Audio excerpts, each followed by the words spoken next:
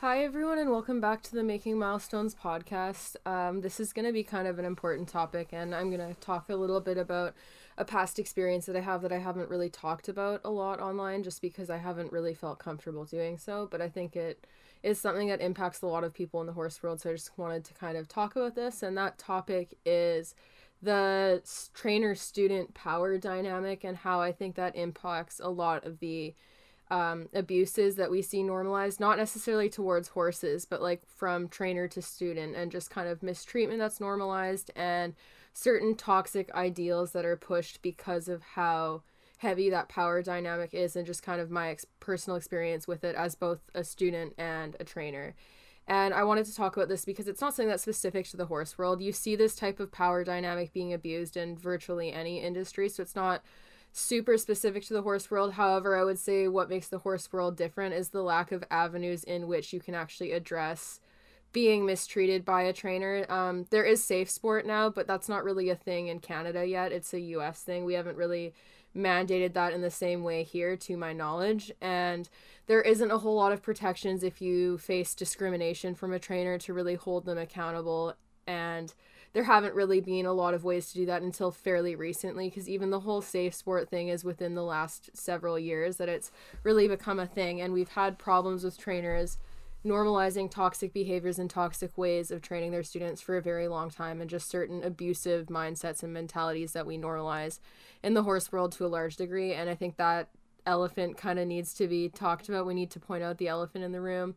And I think it's imperative to like improving the horse world, kind of picking apart some of the stuff that we normalize as regular behavior. And yeah, I had a pretty negative experience with the last trainer that I regularly took lessons with and worked alongside, in which we had like a racist interaction, and it made me really uncomfortable. I'll go into detail on that later. So like I've had bad experiences with trainers recently, like within the last 2 years. And then the other thing is, prior to that, during my childhood growing up, a lot of my role models as trainers didn't really set the best example, and there was a lot of abuse towards the horses that was normalized, as well as certain things related to training riders that were unnecessarily critical and kind of toxic in how they would teach students and heavily criticize them. And just behaviors that I was taught was normal in the name of becoming a better rider, but I've learned now that like you don't really need to like humiliate and make fun of your students in order to make them better riders. So I've really changed my view on what I think is good and decent training. And I wanted to talk about this first of all so that people who are either currently involved in these types of relationships with their trainers or have been in the past, so that they feel less alone, because it is so common that I think a lot of people have dealt with this. And there's so many different ways in which trainers can make you feel lesser than, or do things that are inappropriate that make you uncomfortable. And I think we just need to discuss it more, because there's a level of conduct that should be normalized. And honestly, even within good trainers, you don't always have to agree with them, and there can be grievances that you may need to air or things that you might need to talk to them about.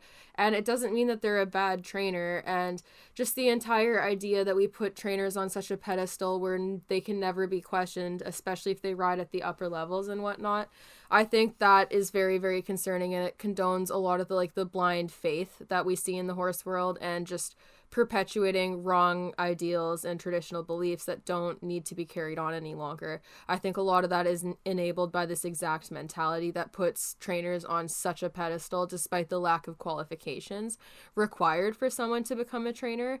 And yeah, it's something that I would like to see change, because honestly, there's a lot of things that I was taught, and the manners in which trainers would speak to me and kind of mistreat me for things that in the grand scheme of things were not a big deal and were little mistakes that were just unnecessary, and they didn't facilitate my learning in any way. So I wanted to talk about those things and normalize it for everyone else, and just kind of open the door for the discussion on this, because I think we have a lot of toxic behaviors that are normalized in the horse world, both towards horses and towards other humans.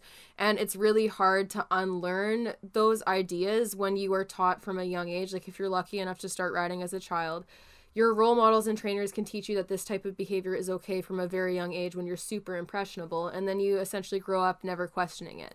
And that can lead to a really insidious negative aspect in your life, where you're being enabled in being emotionally immature and taking out your frustration and anger on people and horses, especially in lessons and stuff, because it's like like George Morris is less in favor now, obviously, because he's a fucking pedophile and lost his Hall of Fame spot because of that, because of the whole safe sport thing. But a lot of people will still support the man, which supports what I'm saying about this mindset. But it took a long time for him to fall from favor. And he, like, I have seen him train in clinics. He is a nasty man. He goes about criticizing riders in such an unnecessary way, like an unnecessarily harsh, negative, and mean way. And this isn't to say that he doesn't have any good advice to have. I'm not saying that he's never done anything good in the horse world, but the bad that he's perpetuated in the horse world, especially since he's a freaking pedophile, negates any good that he has put into it. And, so, sorry, I lost my train of thought because that got heated, but, so it's troubling to me because people will still defend someone like that. And as someone who's seen him teach, he does things that are unnecessary, like being blatantly fat phobic and shaming people.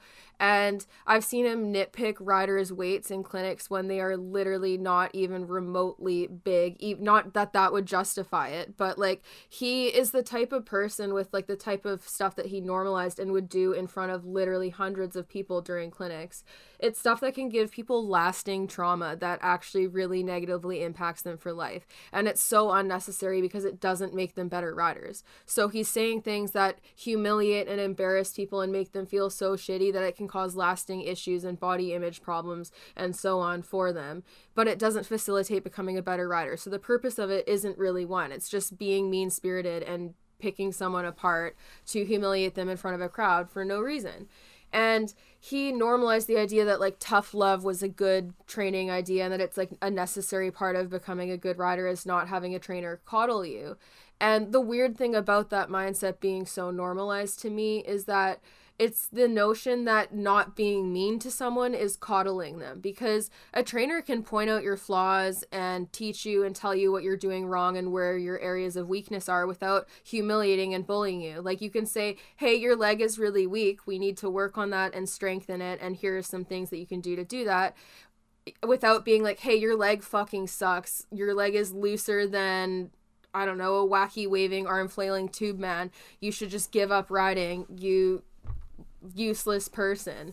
Like there, you can give better advice by not degrading someone than you can by degrading them in that way.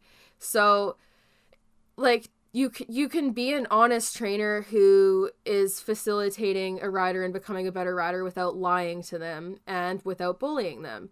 The entire idea that being cruel is not coddling someone and that you have to be cruel to like criticize someone, it's so flawed, especially when we consider that people are literally paying for trainers to teach them. And like, if you by chance end up with a trainer who is too harsh or their teaching style doesn't mesh with you, we shouldn't be shaming the rider for not bending their will to work with a trainer that they're inherently uncomfortable with when they're the paying customer, and taking all the heat off of the trainer. Because even if the trainer does nothing wrong, if someone does not learn with the trainer's teaching style and the trainer is not willing to adjust that teaching style to be more fitted to the student and what they're comfortable with, then the student has every right to leave and pick a place that they are more comfortable at. And that isn't someone being like weak-minded or a pansy or being coddled or like oversensitive or not accepting their flaws. If a trainer's teaching style or the pace at which the trainer wants the student moving, especially if they're moving too fast, that like people have the right to not be comfortable with that. Like I wouldn't want to pay money to go be taught by someone who just degrades me and makes me feel shitty every lesson and I don't take a lot of information out of it. And that doesn't mean I'm weak-minded. It in fact means that I'm strong-minded enough to advocate for myself and choose a trainer that is better suited to my learning style, especially as someone with ADHD. If someone has impatience with me needing them to repeat stuff and so on and so forth, it's not conducive to my learning to be with a trainer that's going to spend more time arguing with me on why I should need to ask them to repeat themselves than they do actually teaching me. And we've created this mindset that when students advocate for themselves in that manner by requesting that a trainer soften their teaching style or say something in a different way to help them learn, or is confused and needs more clarification, we've created such a mindset that that's like an embarrassment and that you shouldn't take longer to learn certain things or you shouldn't need softness occasionally in training to learn better.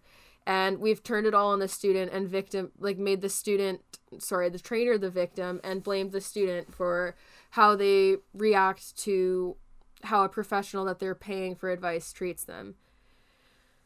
And it doesn't hold abusive trainers accountable then, because it's like so easy for people to be like, oh, like you're just like weak-minded and like a pansy and you just can't take criticism. And it's like, no, that's not what it is. Like, honestly, a lot of the criticism that I see online, especially just pertaining to riders, not pertaining to horse welfare, it's mean-spirited. Like, people will go and they'll post snarky backhanded comments and be like, LOL, nice leg, or fix your leg, or your leg sucks, or your hands suck, or wow, bad back, learn to straighten your back. And they'll just say like these one-liners that offer absolutely no advice and serve no real purpose other than to be unkind. And it's just people who are like minding their business, trying to learn, not actively harming their horses. And people will try to just shrug it off as them like being like giving advice and be like, oh, well, you shouldn't post things online if you're not ready for criticism. And I agree with that to an extent. If you're sharing opinions and whatnot, you shouldn't share opinions with the expectation that you're only going to be okay with comments that agree with you. But if you're just sharing your riding journey and you know you have flaws and you're taking lessons and actively learning, people that comment just to nitpick things for the sake of being unkind and offer absolutely no constructive advice, they do not have the right to try to pass that off as being helpful, because they know damn well that the intent is not being helpful. It's just to pick apart someone's flaws and point out the flaws with offering like no advice and no constructive criticism. And it makes people defensive, and then it also makes it so that when people do give nice advice, that they're more likely to react to that defensively and assume someone is doing it from a place of mean-spiritedness, because it happens so often that people are. And on top of this, it's normalized for like trainers to bully their own students, so they're already probably a bit defensive because of that. And then when they finally think that they've mastered things in lessons, or that their trainer hasn't been nitpicking them on, if someone else then brings that up, they're much more likely to react in a reactionary manner, speaking from experience, because I've done this myself. And this whole culture, it's like very judgy, because even like I talked about this a little bit, I think it was in a live on YouTube. Our entire notion of like equitation and the equitation body, it's based off of a very specific type of body, to the point where people who are heavier or who are built differently with different body proportions, like a shorter leg or short arms, they are criticized for things that they literally cannot help. Like a rider with really short arms is going to have to ride differently, especially on a really big horse, than a rider who has super long arms and better reach. And a rider who has short legs is going to look differently on a horse than a rider with really long legs. But instead of factoring that into judgment, a lot of people will just judge riders for not looking the same as what they have created as the ideal body in equestrian in their mind. And it results in people being picked apart for things that they literally cannot help or fix. And like for me, I have scoliosis. My back is going to round and it's weak, and that's something that I do have to work on. But unless I get surgery, like my back is not straight. I can't make it straight no matter how hard I try, because it's not straight and I'm a little bit crooked. And if a trainer were to continue picking that apart needlessly without offering me any advice that can actually improve the situation, it would just hit a point where it's not productive, it's not kind, and it's an issue that the rider has to learn how to ride with. And the same goes for people who are like short, who have body weaknesses, or if you're like uneven, or for people who are struggling with mental or physical disabilities. They have to learn how to ride within the confines of their reality, not what someone else views the reality of a rider to be. And the job of a trainer is to actually help them facilitate and learn with their weaknesses, or with their struggles, or with things that make their learning style and riding style different. And it's the trainer's job to teach them with those in mind, especially if we're talking things that the person cannot fix at all, or at least cannot immediately fix, or that are not fair or productive to ask them to fix. And with how harsh we've made the horse world judgment, like with their judgment, and how normalized we make it for people to be unkind, we've rendered it like like people's first reaction isn't to consider like, okay, like if a rider's struggling with this aspect of their riding, what are their body weaknesses, what's their learning style, what's making this more difficult for them, and how can I help them learn better. It's more likely that someone will go, oh well, everyone else learned this faster, so like why aren't you, or like, oh, I picked that up easier, so why are you struggling with this, or like, oh, it's like pretty easy to just fix your leg and do this, because they might be thinking how it was for them and in their body, but they're not considering how someone else might struggle, or how the horse they're riding might make things more difficult for them to work on, and so on and so forth. And the whole student trainer power dynamic enables this, because we're taught to never really question our trainers. We're taught to try to fit a one size fits all, like cookie cutter approach for how we're supposed to look and how we're supposed to ride and how we're supposed to learn and how long things are supposed to take. And it makes people constantly trying to compete with each other and comparing themselves to others, and also like rendering their trainer's word as like gospel and never questioning it, and being like shamed if they ever try to like look at different outlooks and consider like the opinions of other trainers. It's very taboo to like train with other trainers, and a lot of trainers will get defensive with you if you're trying to learn, or if you ever said like, oh, I saw this from so and so and I was wondering what you think. A lot of trainers will first get defensive and then maybe explain, or maybe not at all. And it's very discouraged for people to question their trainers, which honestly inhibits learning, because people are taught to never ask questions, to just believe what their trainer says blindly and never get a full understanding of why they're doing certain things. And this makes them easier to exploit, easier to for the trainer to just kind of lie to and continue to perpetuate traditional methods that might not work, or blame the student for the lack of improvement in their horse, even if it's something that the trainer is doing or the trainer hasn't properly addressed. And it teaches horseback riders to feel ashamed of themselves for what they can't accomplish, rather than learning different avenues of how to achieve something if they're hitting a wall, or being taught that like it's okay to struggle with things and it sometimes takes people longer to learn things. It makes students utterly dependent on their trainers and their opinions, and teaches them that they can't really seek any outside help, and that they should question any of their misgivings and blindly follow what their trainer tells them, even if there's a lack of evidence. And it makes people a lot easier to abuse and take advantage of, because you're just teaching them to never question you, and that they don't have the right to question you, that if they do question you, that there could be a negative consequence.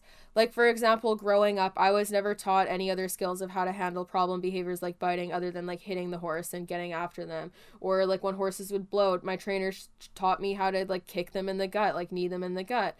And like, yeah, an 8-year-old kid probably isn't doing much damage, like a 4 to 8-year-old kid, but it's also like, why are you teaching a child who lacks the emotional control of an adult simply because of their age that it's okay to do like physical violence like that, especially since it would have put me in more danger?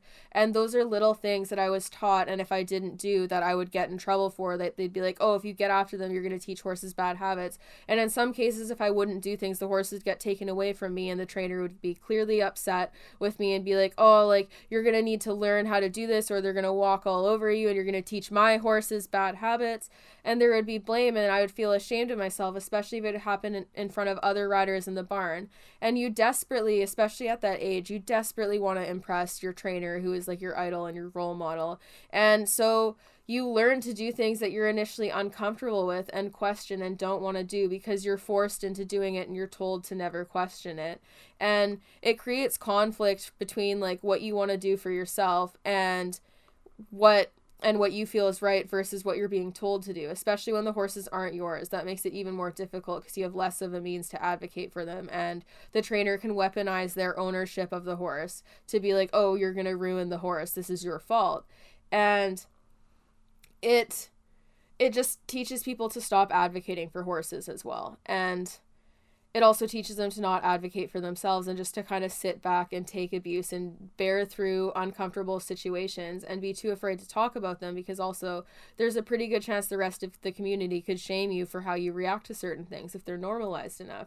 And that can be really painful and hurtful too. So it results in a lot of people feeling like alone and voiceless, and being taught things that they initially wouldn't have been okay with and kind of brainwashed into doing them because they've just been constantly taught, don't question it, just do it. Don't question it, just do it. If you question it, you're going to get punished. And you're taught through consistent like punishment and suppressal of your behavior to not advocate for yourself and to not question things, because if you question things, it results in a more uncomfortable situation that's aversive to you and that you would prefer to avoid. So it's easier to just ignore it and to just believe the trainer and stop questioning and just let what they do happen. And I think this is also why we have so many stubborn mindsets in the horse world that refuse to change, because we like literally indoctrinate and teach people not to advocate for the horses, not to advocate for themselves. Don't question anything. This is the way it's always done. Everyone else does it. All the pros do this.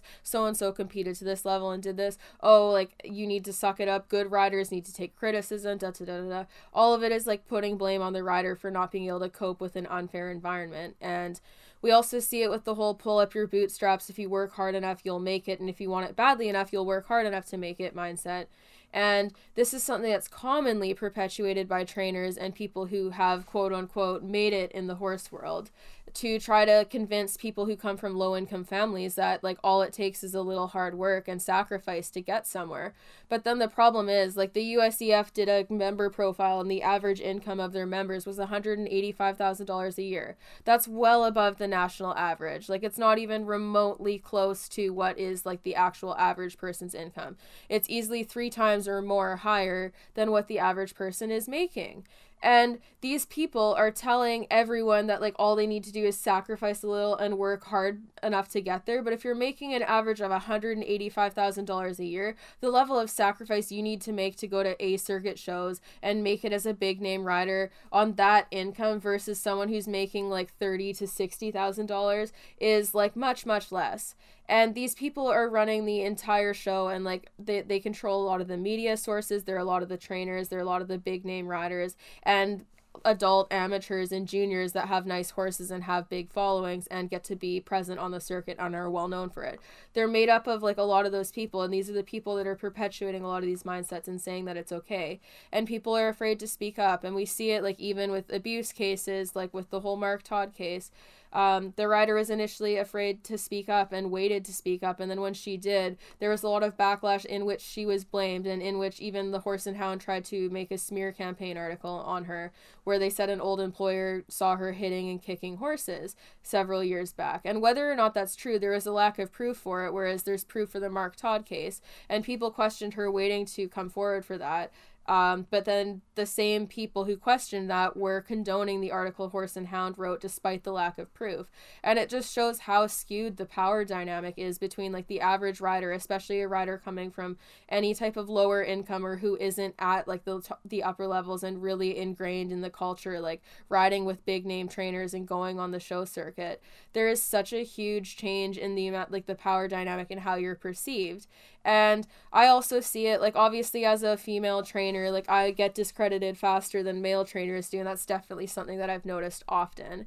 But even as a trainer who has gone to the lengths I have to become educated and get my behavioral certifications and do the equine sciences certificate and really work to do those things, even as someone who's done that, I'm quickly discredited by people because of my lack of show record. They'll be like, oh, I haven't seen you do like a 1.60 course. Who are you to judge why these horses might be in pain if they're wearing like a double twisted wire rope gag? Or like, who are you to say that this horse doesn't like its job, or that horses think this way or that way, or this training method is aversive, blah, blah, blah, blah. They'll very quickly discredit me because I've not competed at that level, despite my qualifications exceeding most of the people competing at that level, especially when we're discussing the horses and how they feel about things and how they perceive things. And I've gone to the lengths I have to educate myself because I've wanted to, and despite that, people are very quick to write off my level of expertise, and also when I bring up my qualifications, to try to discredit it and say that I'm doing it to be cocky, or that I'm like flexing, and like that it's somehow something that I should be ashamed of referencing and to like back my points when I've put in that level of work to educate myself. And I'm a professional in the industry, but I still notice a huge shift in the power dynamic depending on how much status you have in the horse industry. And it's kind of like a pyramid, because like there's like I'd say students, especially underage students without their own horses. They'd be at like the very bottom of the pyramid, being like the basis of the horse world, the barn rats that are so exploited by trainers and just want to ride horses and are willing to do like anything to do it. And then as you near the top, you'd have like trainers who can have more control because they can exercise control over their students and their students' horses, especially if they run their own barns. Trainers can have control over everything that students do with their horses, from saying like when they're allowed to ride or jump their horses, what the horse eats, how the horse lives, which shows they go to. And it's very normal for owners to have like a very hands-off experience with their horses. So the owners would fall underneath that too, and they're still very much controlled by like the trainer's power complex and what their views are and what they believe to be correct, whether or not what the trainer believes is actually correct and just and fair and good for the horses and good for the students. And then as you get closer to the top, you have like the upper level riders and upper level trainers and the people who have money and status and are well respected because of the amount that they've shown and like the level they've been able to get to in the horse world. And you're not allowed to question these types of people unless you've competed at their level, despite the fact that like you don't really need to ride at that level, like other than like the actual logistics of riding and piloting and balancing a horse around that level. You don't need to be riding at that level to learn about like the mechanics of certain equipment, basic equine behavior, and so on and so forth. And it's such a cop-out to use that because it's once again the silencing tactic of being like, I know more than you, shut up, don't question me, I'm not going to actually support anything I say with any real evidence, but you're not allowed to question me because you're less experienced and I am better than you. And that's the whole tone it takes. And it's basically just like the same attitude we see from like the basic trainer-student relationship in a barn, trickling down from the very top, and it impacts anyone who challenges the status quo and challenges some of these difficult opinions. And I see it all the time in the comments on my posts. And it really concerns me because it's basically setting up people to be groomed, to be taken advantage of, and teaching them to never advocate for themselves and never question things. And honestly, it's impacted me outside of the horse world in a lot of ways because there's been so many instances where I've not advocated for myself because I've worried about the person's response more than I've worried about my own emotions. And it means that I lack communication skills because of it. And it's something that I've been consistently taught to do. Like, don't question the status quo. You don't have the experience to question this person. They don't have to substantiate themselves to you because they're better than you. Don't question anything.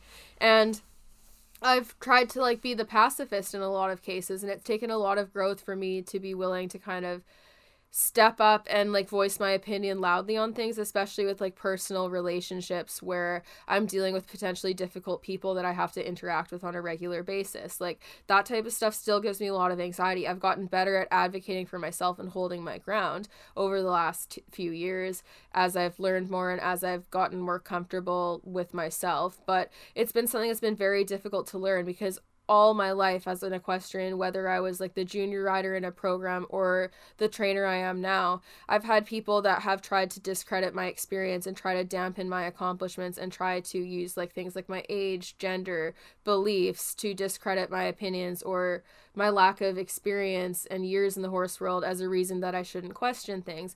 And it's taught me not to believe in myself and not to trust my intuition, not to trust my experience, and to just listen to other people and believe that their experience and what they believe themselves to be is better than what I know of myself. And so I've questioned myself harder than I've questioned other people, and it's led me into a lot of unsafe situations in and out of the horse world, or in situations where I've stayed in uncomfortable relationships or relationships where I'm being taken advantage of, be it platonic or romantic, and not spoken up for myself and not communicated because I fear the person's response to that communication because I've been taught not to challenge anything and not to voice my opinions because they won't be respected.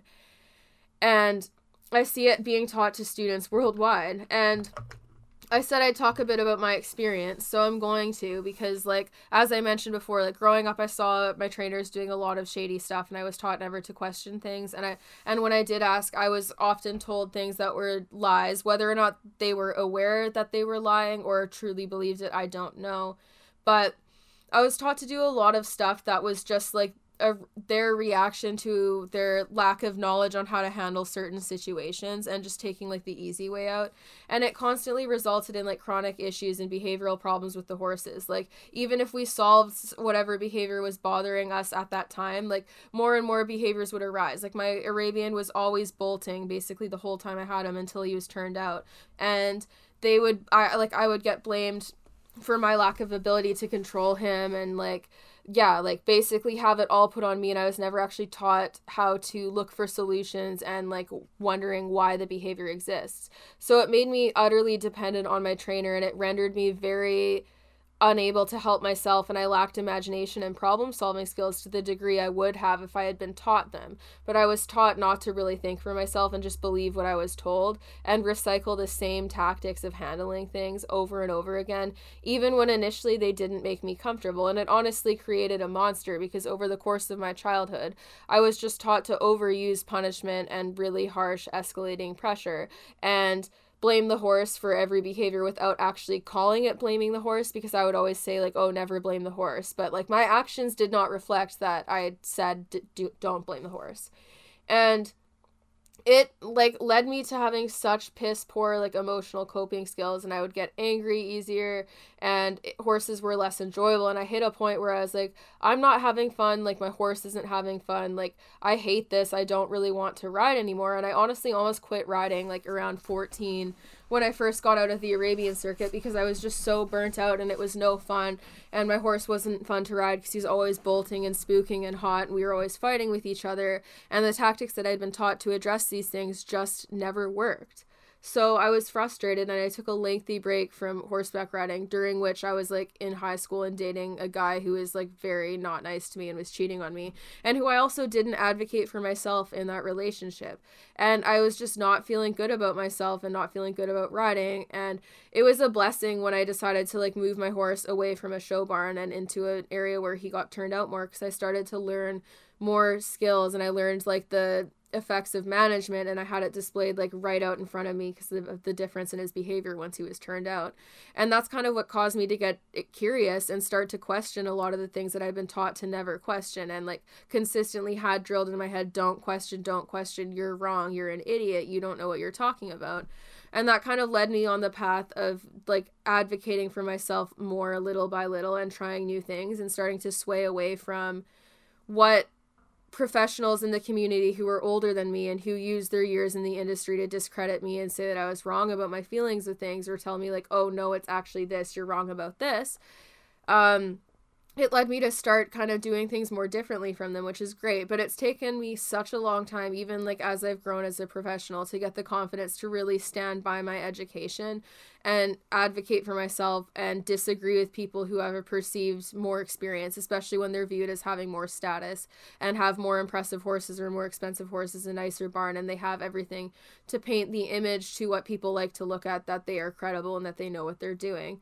And it's taken me a long time to kind of dig my heels in and stick to my guns. And a situation that I think was a huge turning point for me was this situation with my past trainer, where I was kind of trapped in a situation where there was blatant racism occurring, and I was being like, he was trying to back me into a corner and have me admit to something that I did not agree with, and I refused to, and I held my ground, and it was so uncomfortable for me. Like my heart was racing, I was having a panic attack, but it was something that I needed to do. And standing up to like a bully like that, especially one that I was so afraid of, and that there was red flags over the course of the time that I knew him that I should have listened to. And even initially, like I just had a discomfort with it, and I thought that I was being sexist and that it was because he was a man and that I was being judgmental. So I wanted to give it a chance, and it caused me to not take note of a lot of red flags and a lot of instances in which I was degraded and made to feel small, and made to feel that a lot of like my talent and my successes as a professional were solely the result of him helping me, when I had already done a lot of that stuff and already started on my path to educating myself more and working with my horses, and was the one riding all of his horses and improving them for him. Like, yes, under instruction sometimes, and for like, but still, like, I was the one riding them, and a lot of that credit was stripped away from me, and I was made to feel small, or made to feel like I was so much worse than a lot of people, or that I had so many problems to work on, and that he was so much better than me. And it made it easier for him to try to manipulate me. And where it finally came to a head was like in 2020, right around when the pandemic first started and when the Black Lives Matter protests were getting really big. The Black Lives Matter protests came up, and I was like already uncomfortable with the situation because like I never really want to like start, especially at work, start discussing these things with like a middle-aged white man. And initially it started off okay, but then the conversation kind of got to the point where he was saying that like there's a reason why Black people are going to jail in higher numbers, and it's just because they commit more crimes, they're more dangerous, they murder more people, and they've brought this on themselves, and that they don't really have a reason to be protesting, that there's no unfairness, no police brutality. And obviously I disagree with all that stuff very much. So I was like, actually no, like statistically there's like a clear difference in how Black people are sentenced for the same crimes when compared to white people who committed the same crimes. Like they get higher sentencing, they're more likely to go to jail for things, whereas white people are more likely to get off free, they're pulled over more, and like yada yada yada, the whole thing. Just being discredited, not believing me, claiming that he knew better and that like when I was older I might understand, and like lack of experience for age. Claims that cops had discriminated against his son and pulled him over at night and he was white, so that means that it's like fair. And then the conversation hit a point where he was just like trying to get me to answer the question, why are white people afraid, what reason do white people have to be afraid of Black people? And I was like, oh, like they're only if they're racist, that's their reason. And he kept asking the same question because he wanted me to admit to the fact that that Black people have caused a reason for white people to be afraid of them and that it's their fault. And I refused to.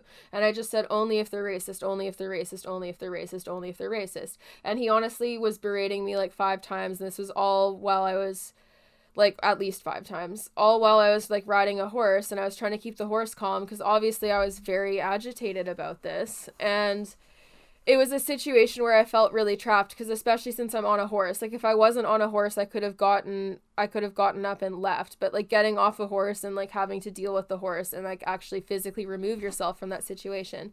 It wasn't a situation that I could easily leave, and he knew that, and it made me feel like very trapped, and it was very uncomfortable, and I would have probably in a different situation tried to leave rather than continue the discussion. But I couldn't, like I wasn't going to let him break me down and have me admit to something that I just morally do not agree with, because white people absolutely do not have a reason to be afraid of Black people, but Black people historically have a reason to be afraid of white people, absolutely, because of being enslaved and all of the racism and like lynching and cruelty that was to follow and what they still experience. And like that is something that I firmly stand by, and it wasn't something that I was willing to like drop to like try to appease someone who is being unreasonable. And also like I want to add that like as the employer and like the older person and the trainer in this situation, it's even more unacceptable that he brought this topic up and continued to push it even when I kept giving him the same answer, because he was trying to manipulate and bully me into admitting something that he knew I didn't want to admit to. So it's even more inappropriate because of the power dynamic here. Like it's not okay. And even still, I held my ground. And then, like, finally, after the last time he asked me the question, I gave the same answer. He, like, sat down on the mounting block and was quiet. And I was like, fuck, thank God I can, like, cool this horse out and put it away and get the fuck out of here and never come back. Great. But then, like, after, a, like, I don't know, 30-second to a minute pause, he, like, gets up and he's yelling and leaps off the mounting block and storms towards me and the horse is like, what the fuck? Why is this man approaching me aggressively? And he's just like, you just called me an uneducated racist. And I was like, no, I said that if white people think that they have a reason to be afraid of Black people, that they are racist. So, like, I mean, I guess if it applies to you, sure.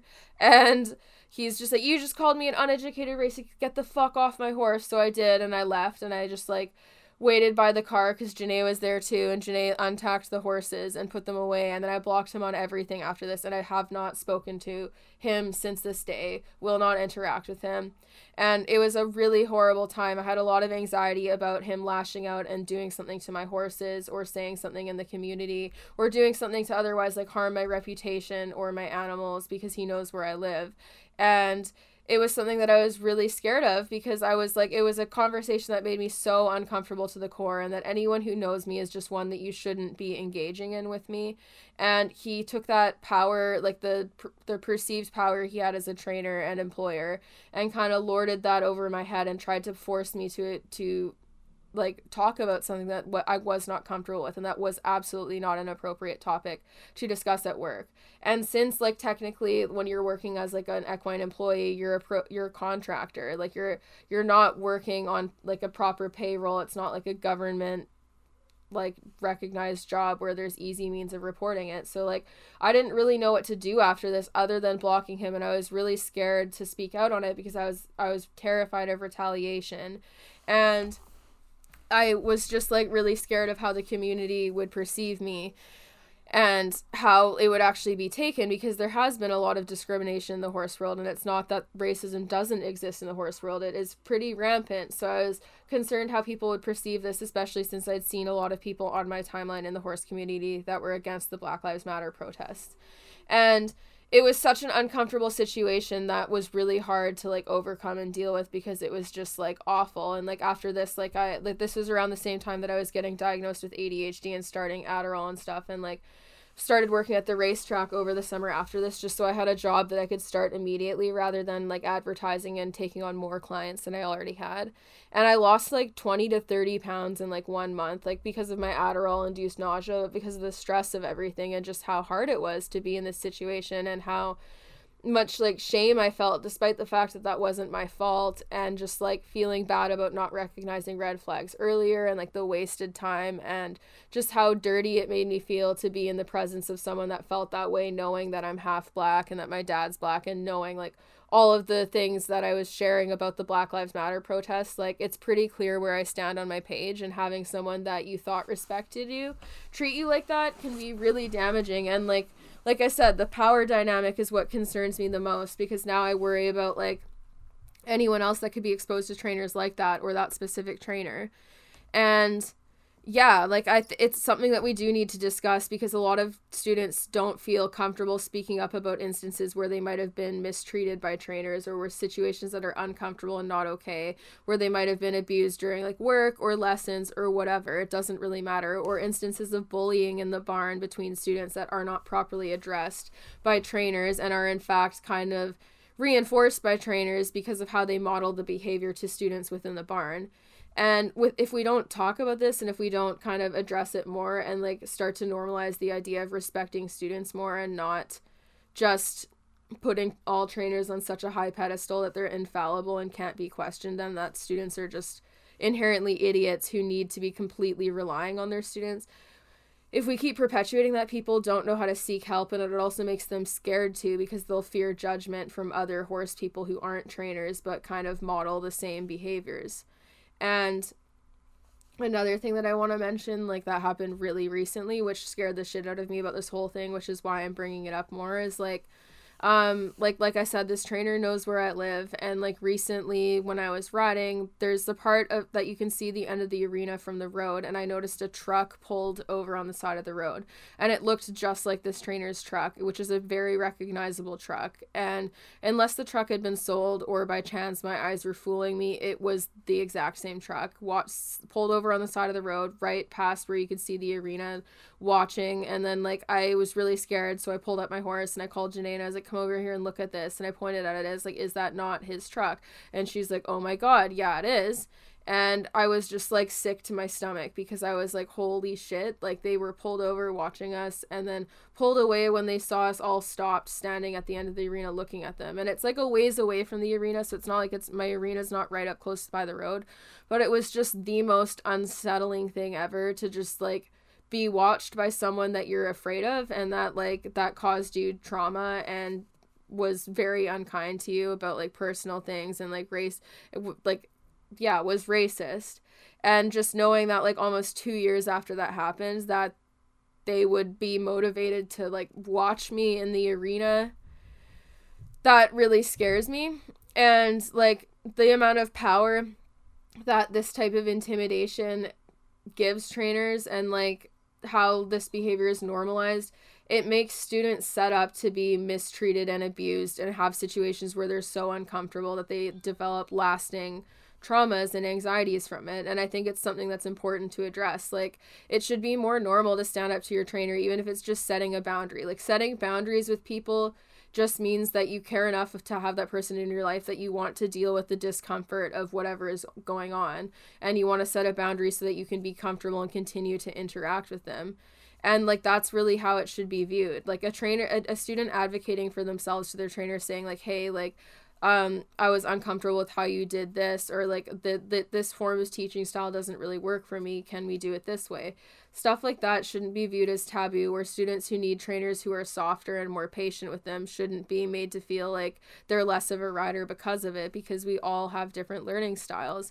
And normalizing the notion of like putting the blame on the riders for not being able to put up with like cruelty in training, it opens it up to larger forms of abuse that are much more overt, because you're closing off any discussion for the littler ones and making people feel like they can't bring stuff up in fear of judgment, which means that if it does get to the point where they're being actively like emotionally abused or physically abused or like exploited for their work and treated unfairly, they're much less likely to advocate for themselves, because it's so normalized to call students like ungrateful, like pansies, like that they can't take criticism, and just blame them for their situation, whether or not they're being exploited or whether or not the trainer could have handled it better.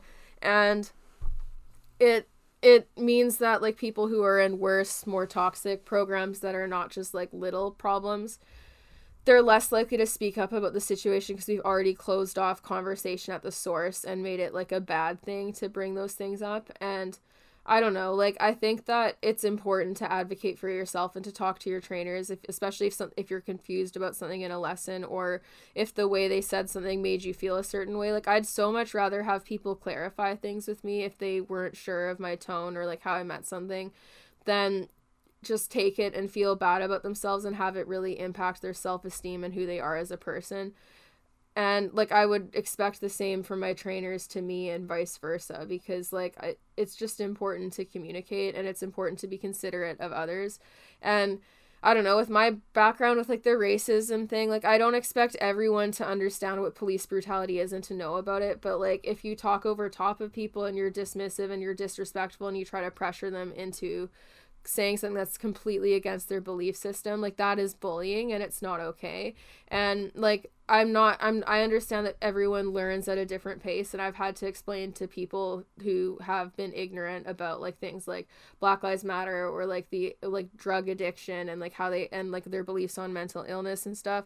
I've had to correct people, and their response to it is what matters the most. And trainers that close off that conversation and are just kind of like, oh, suck it up, buttercup, like, you just need to learn to deal with it, you're making excuses, don't question this, they do that and put all the blame on their students in order to remove all accountability from themselves. And yeah, it just makes for a very unfair power dynamic that can result in some pretty significant like traumas and issues, and it can lead to like some very bad things being normalized. And I think with like safe sport coming out in the US, and with like the violations that we've seen happen to like Rich Fellers and George Morris and stuff, it's kind of exposing that like some of these behaviors have been enabled and normalized in the community for such a long time. And now that people are finally starting to be held accountable, people are really shocked to hear that it is happening.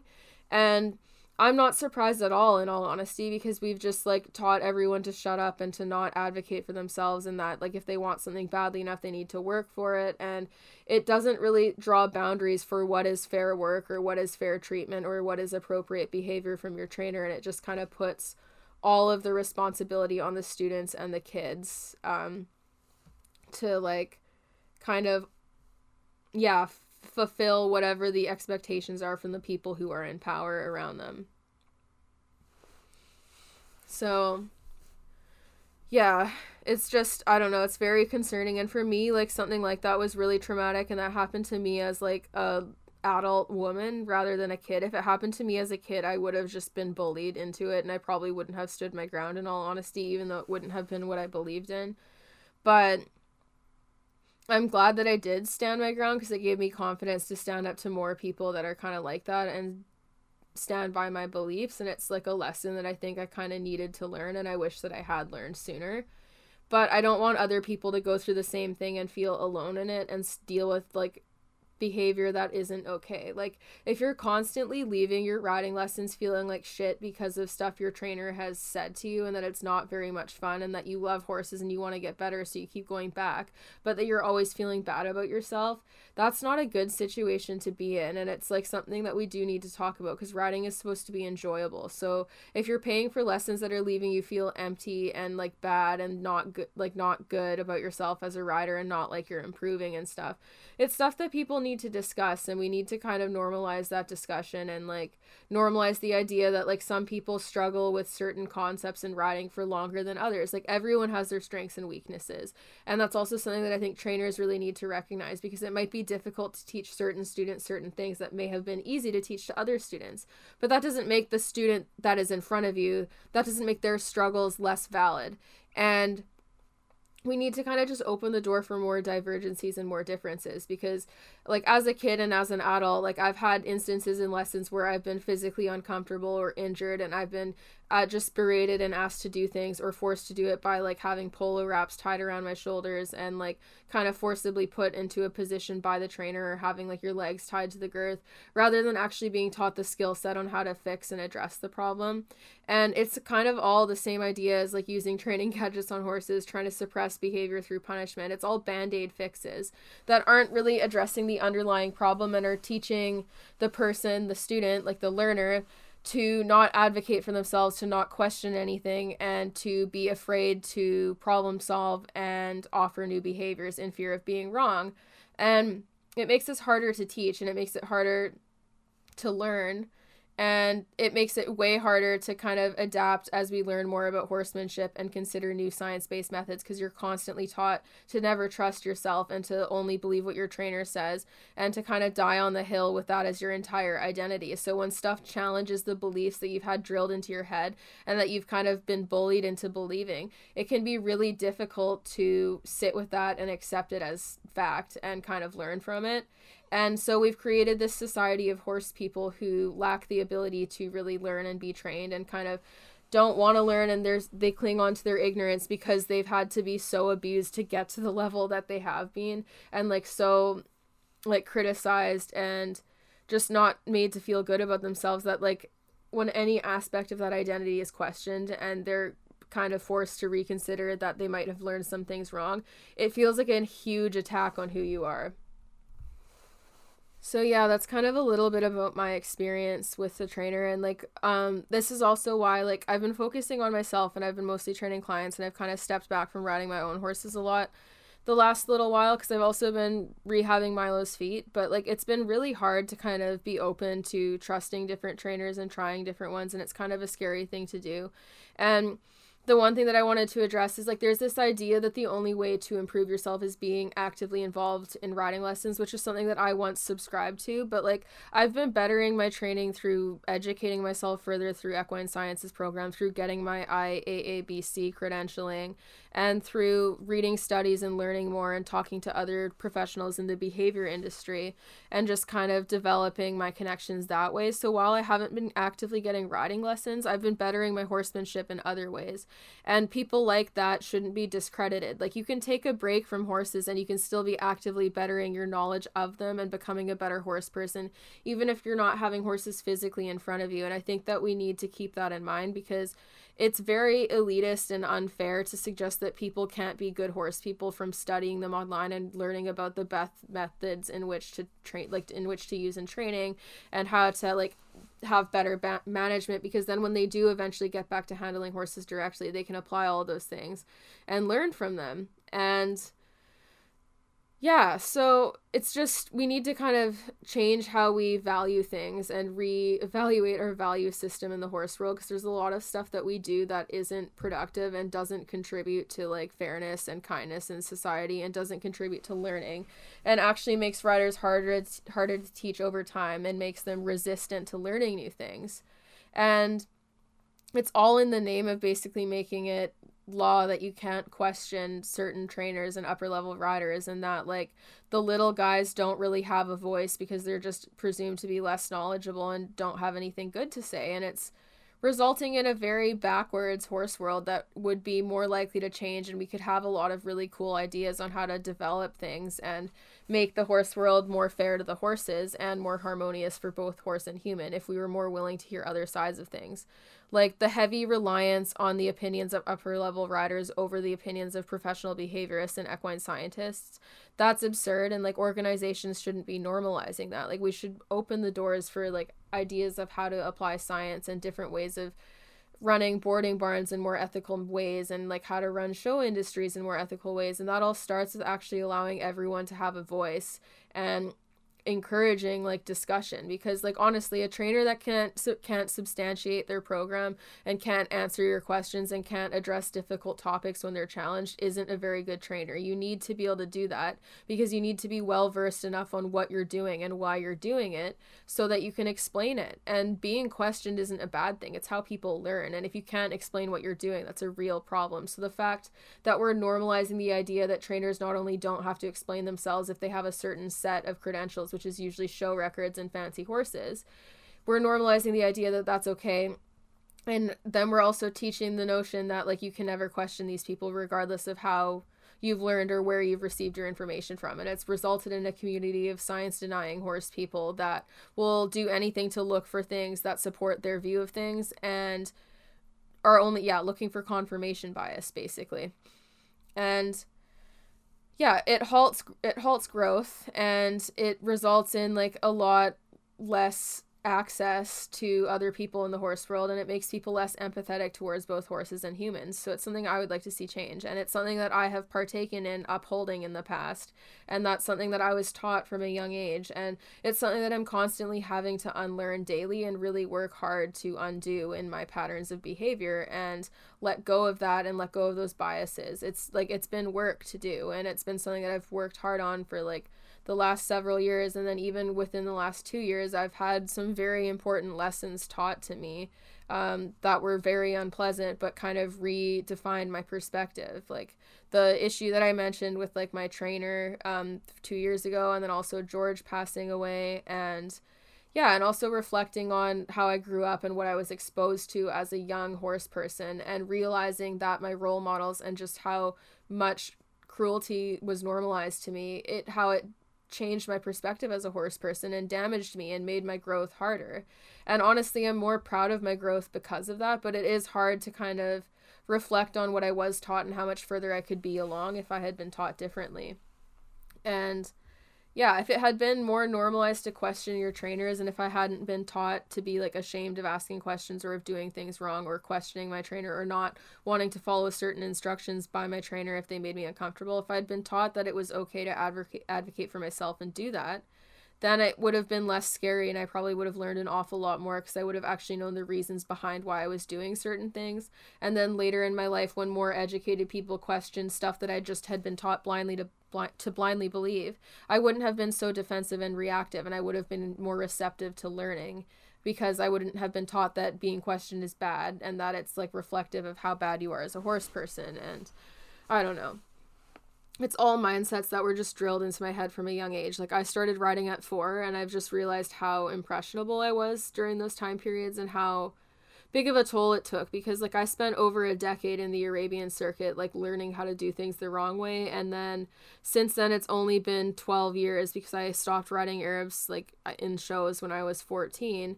And like honestly, I was a train wreck from like 14 to 18 like with what I believed, because I was kind of undoing a lot of the bullshit that I'd been taught. And I was like, being in a breed circuit I think is even worse because you're so closed off to how people outside of that do that, and it normalizes some weirder practices that aren't generally accepted in open circuits. So the amount of growth that I've experienced in like a short time is something that I'm really proud of, but I just wish that it was something that had been more encouraged from a young age, and that I had been more emboldened to speak out for myself and question my trainer on things, because there was definitely numerous instances where I would notice my trainer doing things to my horse that I was not comfortable with and that didn't sit right with me, but I didn't feel like I could advocate for myself or my horse. And I know that a lot of riders feel like this, and that conflicting behavior is really detrimental because you'll feel guilty for even years after. Like, I still feel guilty about a lot of stuff that I've done or watched my trainer do when they lose patience, and I can't go back and change it. And I know it's not who I am now, and it's not what I agree with, and that I've actively been working to better myself, but I still feel guilty about it. And if I had felt that I could advocate for myself back then, I could have stopped it from happening, and it would have made me feel more in control and less of like in a freeze response.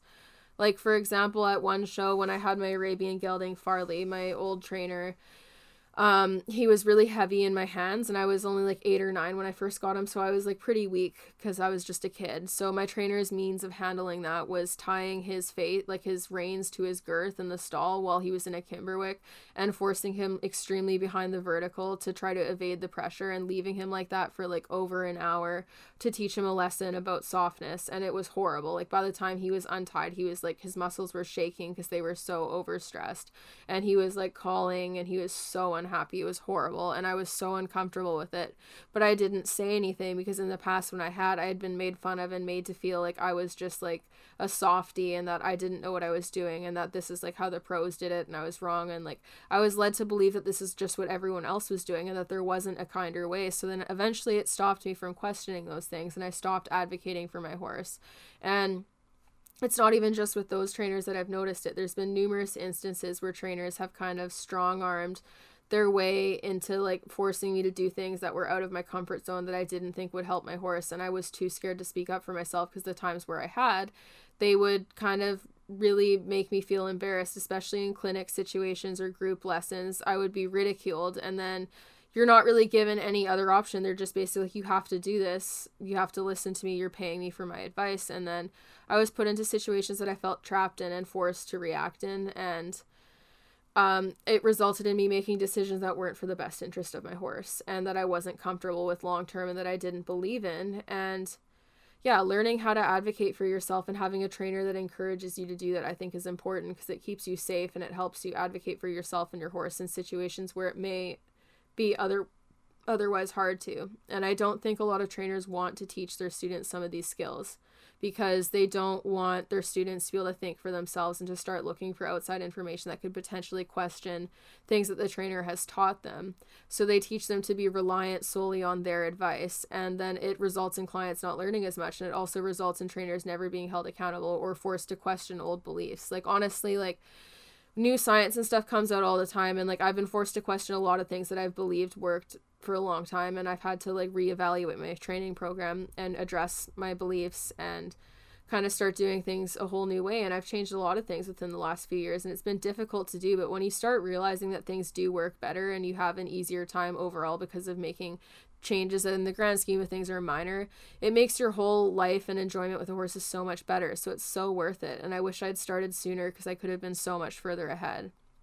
So I guess the point of this podcast is, if you've had a trainer who has bullied you or made you uncomfortable or taken advantage of you in any way, just know that you're not alone. Like, it's something that's very normalized and justified in the horse world, and it's something that we do need to stop. Know that you're not alone. Like, a lot of people have been made to feel othered and like that they can't partake in the horse world, or that they're idiots, or that they're useless because of trainers and how the equestrian world makes them feel. And I can't imagine being in like a more marginalized group than I already am, because I'm white passing but half black, and I'm able-bodied, and yes, I have some injuries and stuff that do make things a little bit harder for me, but overall I have it pretty good, and I'm not really discriminated against. I can only imagine how much more a trainer would try to take advantage of someone that might have more difficulties than I would.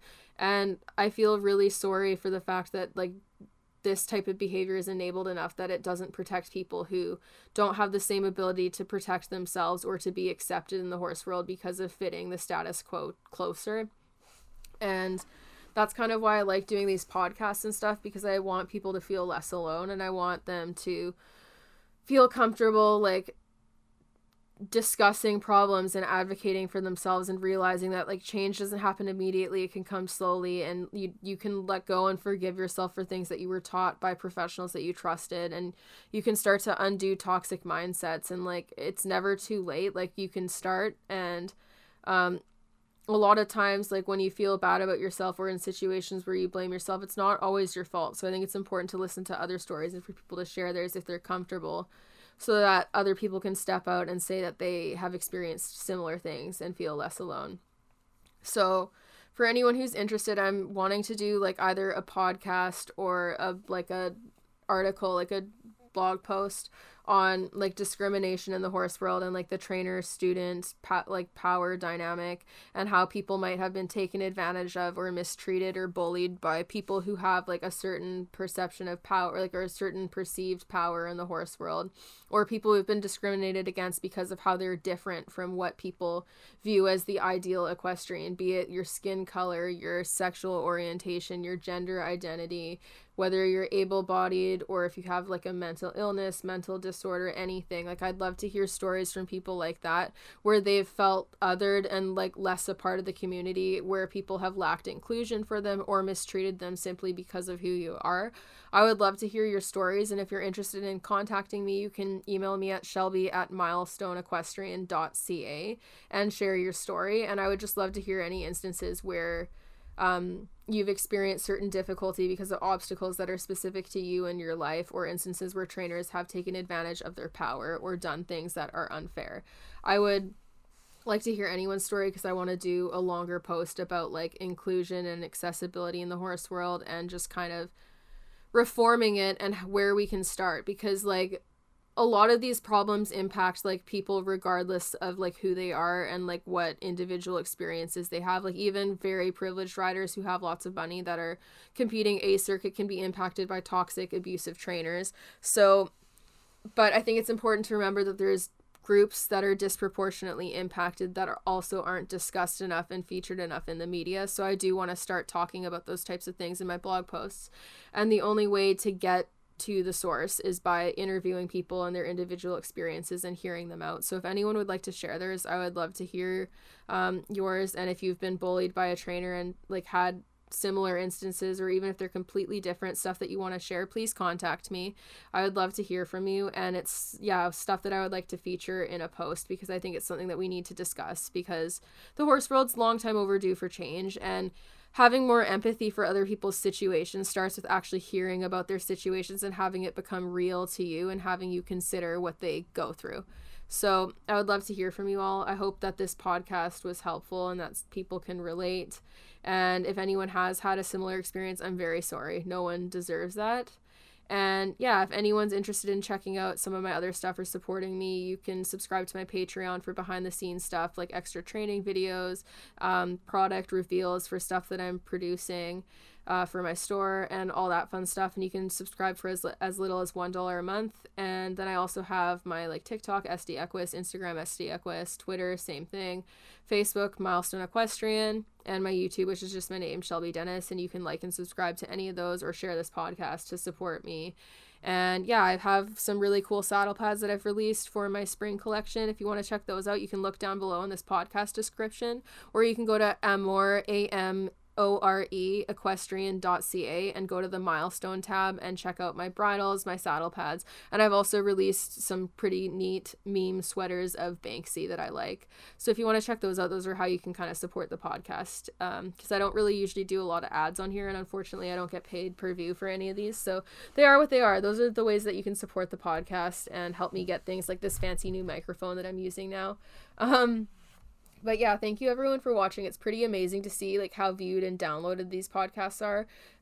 It's always like surprising to see, because I think that my podcasts are kind of like stylistically, it's like very stream of consciousness, because I do record these all in one go. Like, they honestly might as well be live. It's just when I have a topic, I just record and I go and I talk about it.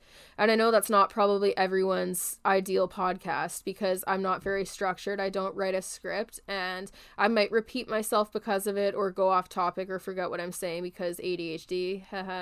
And yeah, I know that's not everyone's cup of tea, but it's very like, yeah, it amazes me how many people actually listen to them and resonate with them and like them, because like I wouldn't have thought that this would be people's cup of tea, because yeah, like I just didn't think that, I didn't think that people would be this interested in hearing my lack of structure and this way of doing things. And it's honestly like, yeah, kind of freeing, because I would have in the past, I felt the need to like over edit a lot of my videos, and I felt the need to just not record podcasts if I couldn't do them in a more structured way. And I was trying to copy the structures of what like other people would do and kind of follow that. So the fact that people resonate and like just the way that works best for my mind and how I like to do things in my timeline, it means a lot to me, because I know it's not everyone's cup of tea, but it's really cool to see that people are still open to it, even if it's like less traditional than what some other podcasters might do, and less organized, and no clear posting day, just kind of being posted mishmash everywhere. It's cool that people still listen, so thank you everyone, I really appreciate it. And yeah, don't forget to check out like my merch store, the saddle pads, the bridles and stuff. We have some cool stuff in the works, and the more people support like the Patreon or by buying products, the more ability it gives me to kind of expand and try to offer more things and start to book things like model shoots. Like I want to do a big product release for my clothing line eventually, and do a really inclusive sizing, but it is hard doing that all on my own dime, because it's completely dependent on my assets and what I can put into buying product, and it's very expensive to test products and like sell them and all that jazz. So yeah, if you check out the stuff in store, that helps. And I'm gonna continue trying to develop size inclusive lines and just try to increase the diversity in the horse world and talk about accessibility and kind of bring light to like problems that I don't feel get enough discussion, and people that lack voices. I would love to give them a voice on my platform and through my company, which is why I try to do these things. So yeah, like feel free to reach out if anyone has a story that they would like to share. And thank you again for listening to my podcast, and have a great day, and I hope everyone's doing well. So yeah, keep on keeping on. If you're in a difficult situation, you can do this, and just know that you're not alone.